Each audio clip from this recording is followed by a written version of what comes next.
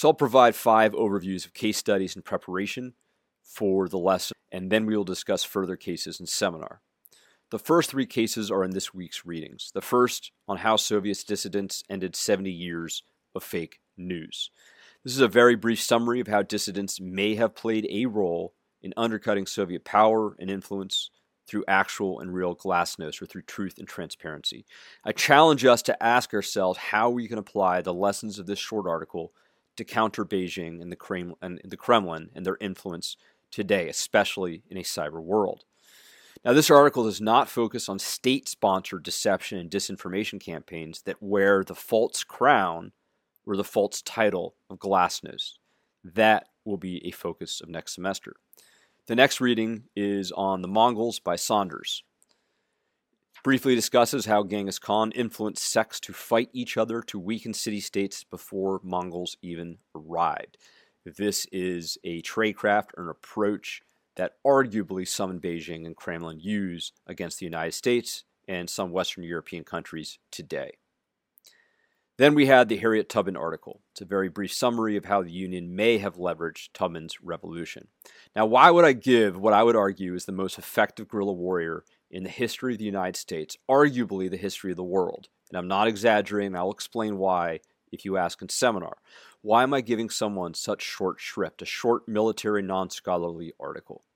Well, one, I'm in the throes of building a 4-credit course on Harriet Tubman for war colleges right now.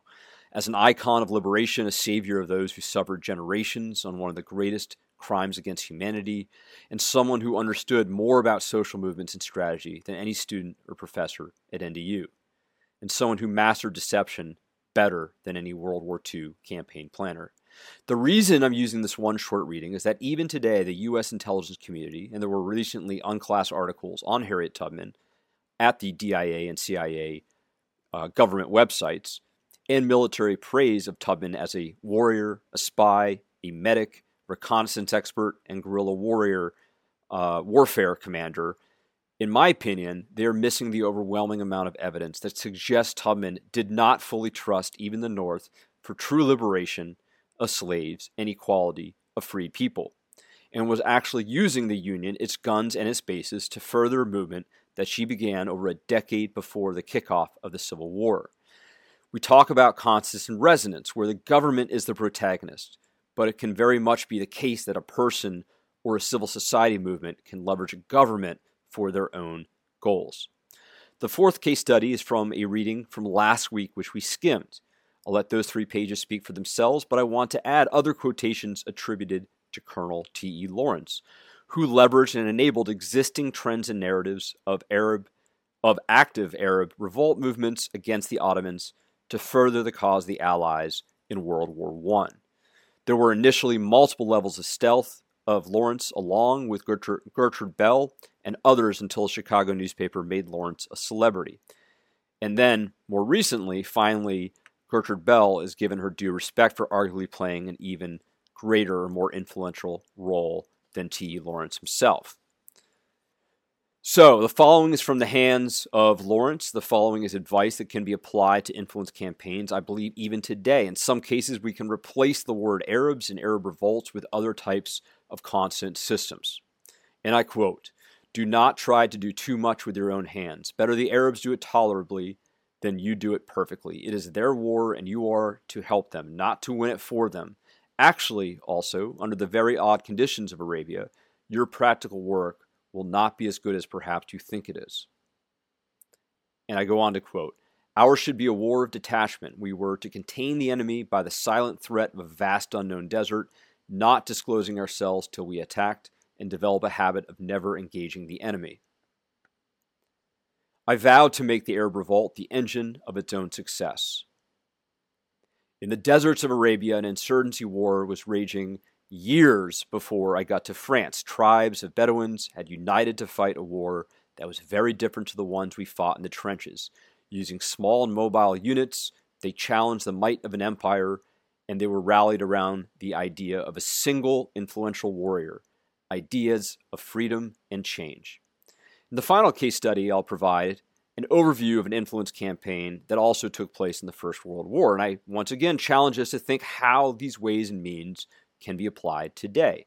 The year's 1917. Kaiser's Germany was literally starving to death from blockades and extended on multiple fronts. Cornered and desperate, the Kaiser was willing to do almost anything to free up the Eastern Front against Russia, a front that was killing off an entire generation of fighting-age males. So he allowed the all-too-happy exiled Lenin, along with his exiled Bolshevik friends, to travel by train from Austria to Petrograd, the modern-day St. Petersburg, and then provided cash on a continual basis for Lenin, secretly, to use for Lenin's propaganda and influence in Russia. And even when rivals to Lenin unearthed that Lenin was being paid by capitalists under the Kaiser, this was much later, Lenin executed something that we might call a first and flood strategy. Lenin got ahead of the story and admitted that he not only took money from the Kaiser, but that he welcomed as much money as the Kaiser and anyone else would donate for any reason that might further the greater cause of some sort of global communist utopia. The Kaiser's original intentions were to influence the Tsar of Russia away from intense fighting against the Germans on the Eastern Front. The intent was either to create infighting and division in Russia to distract and overextend the Tsar, or to force the Tsar to focus on civil strife, civil war, pulling some or most of his military back to focus on internal security, or to exacerbate divisions and doubts between workers and the ruling class, between enlisted and officers, to lower will to fight, to promote infighting, to promote desertion, or that Lenin actually gains power and pulls the military absolutely out of World War I in return for Germany's earlier support. This overwhelming, or this possibility of absolute success, was considered in 1917 to be pretty far-fetched and extreme. But Lenin did indeed wrestle power away from dozens of other socialist parties, and then did indeed take Russia out of World War I. Of course, this was a little too late for the Kaiser.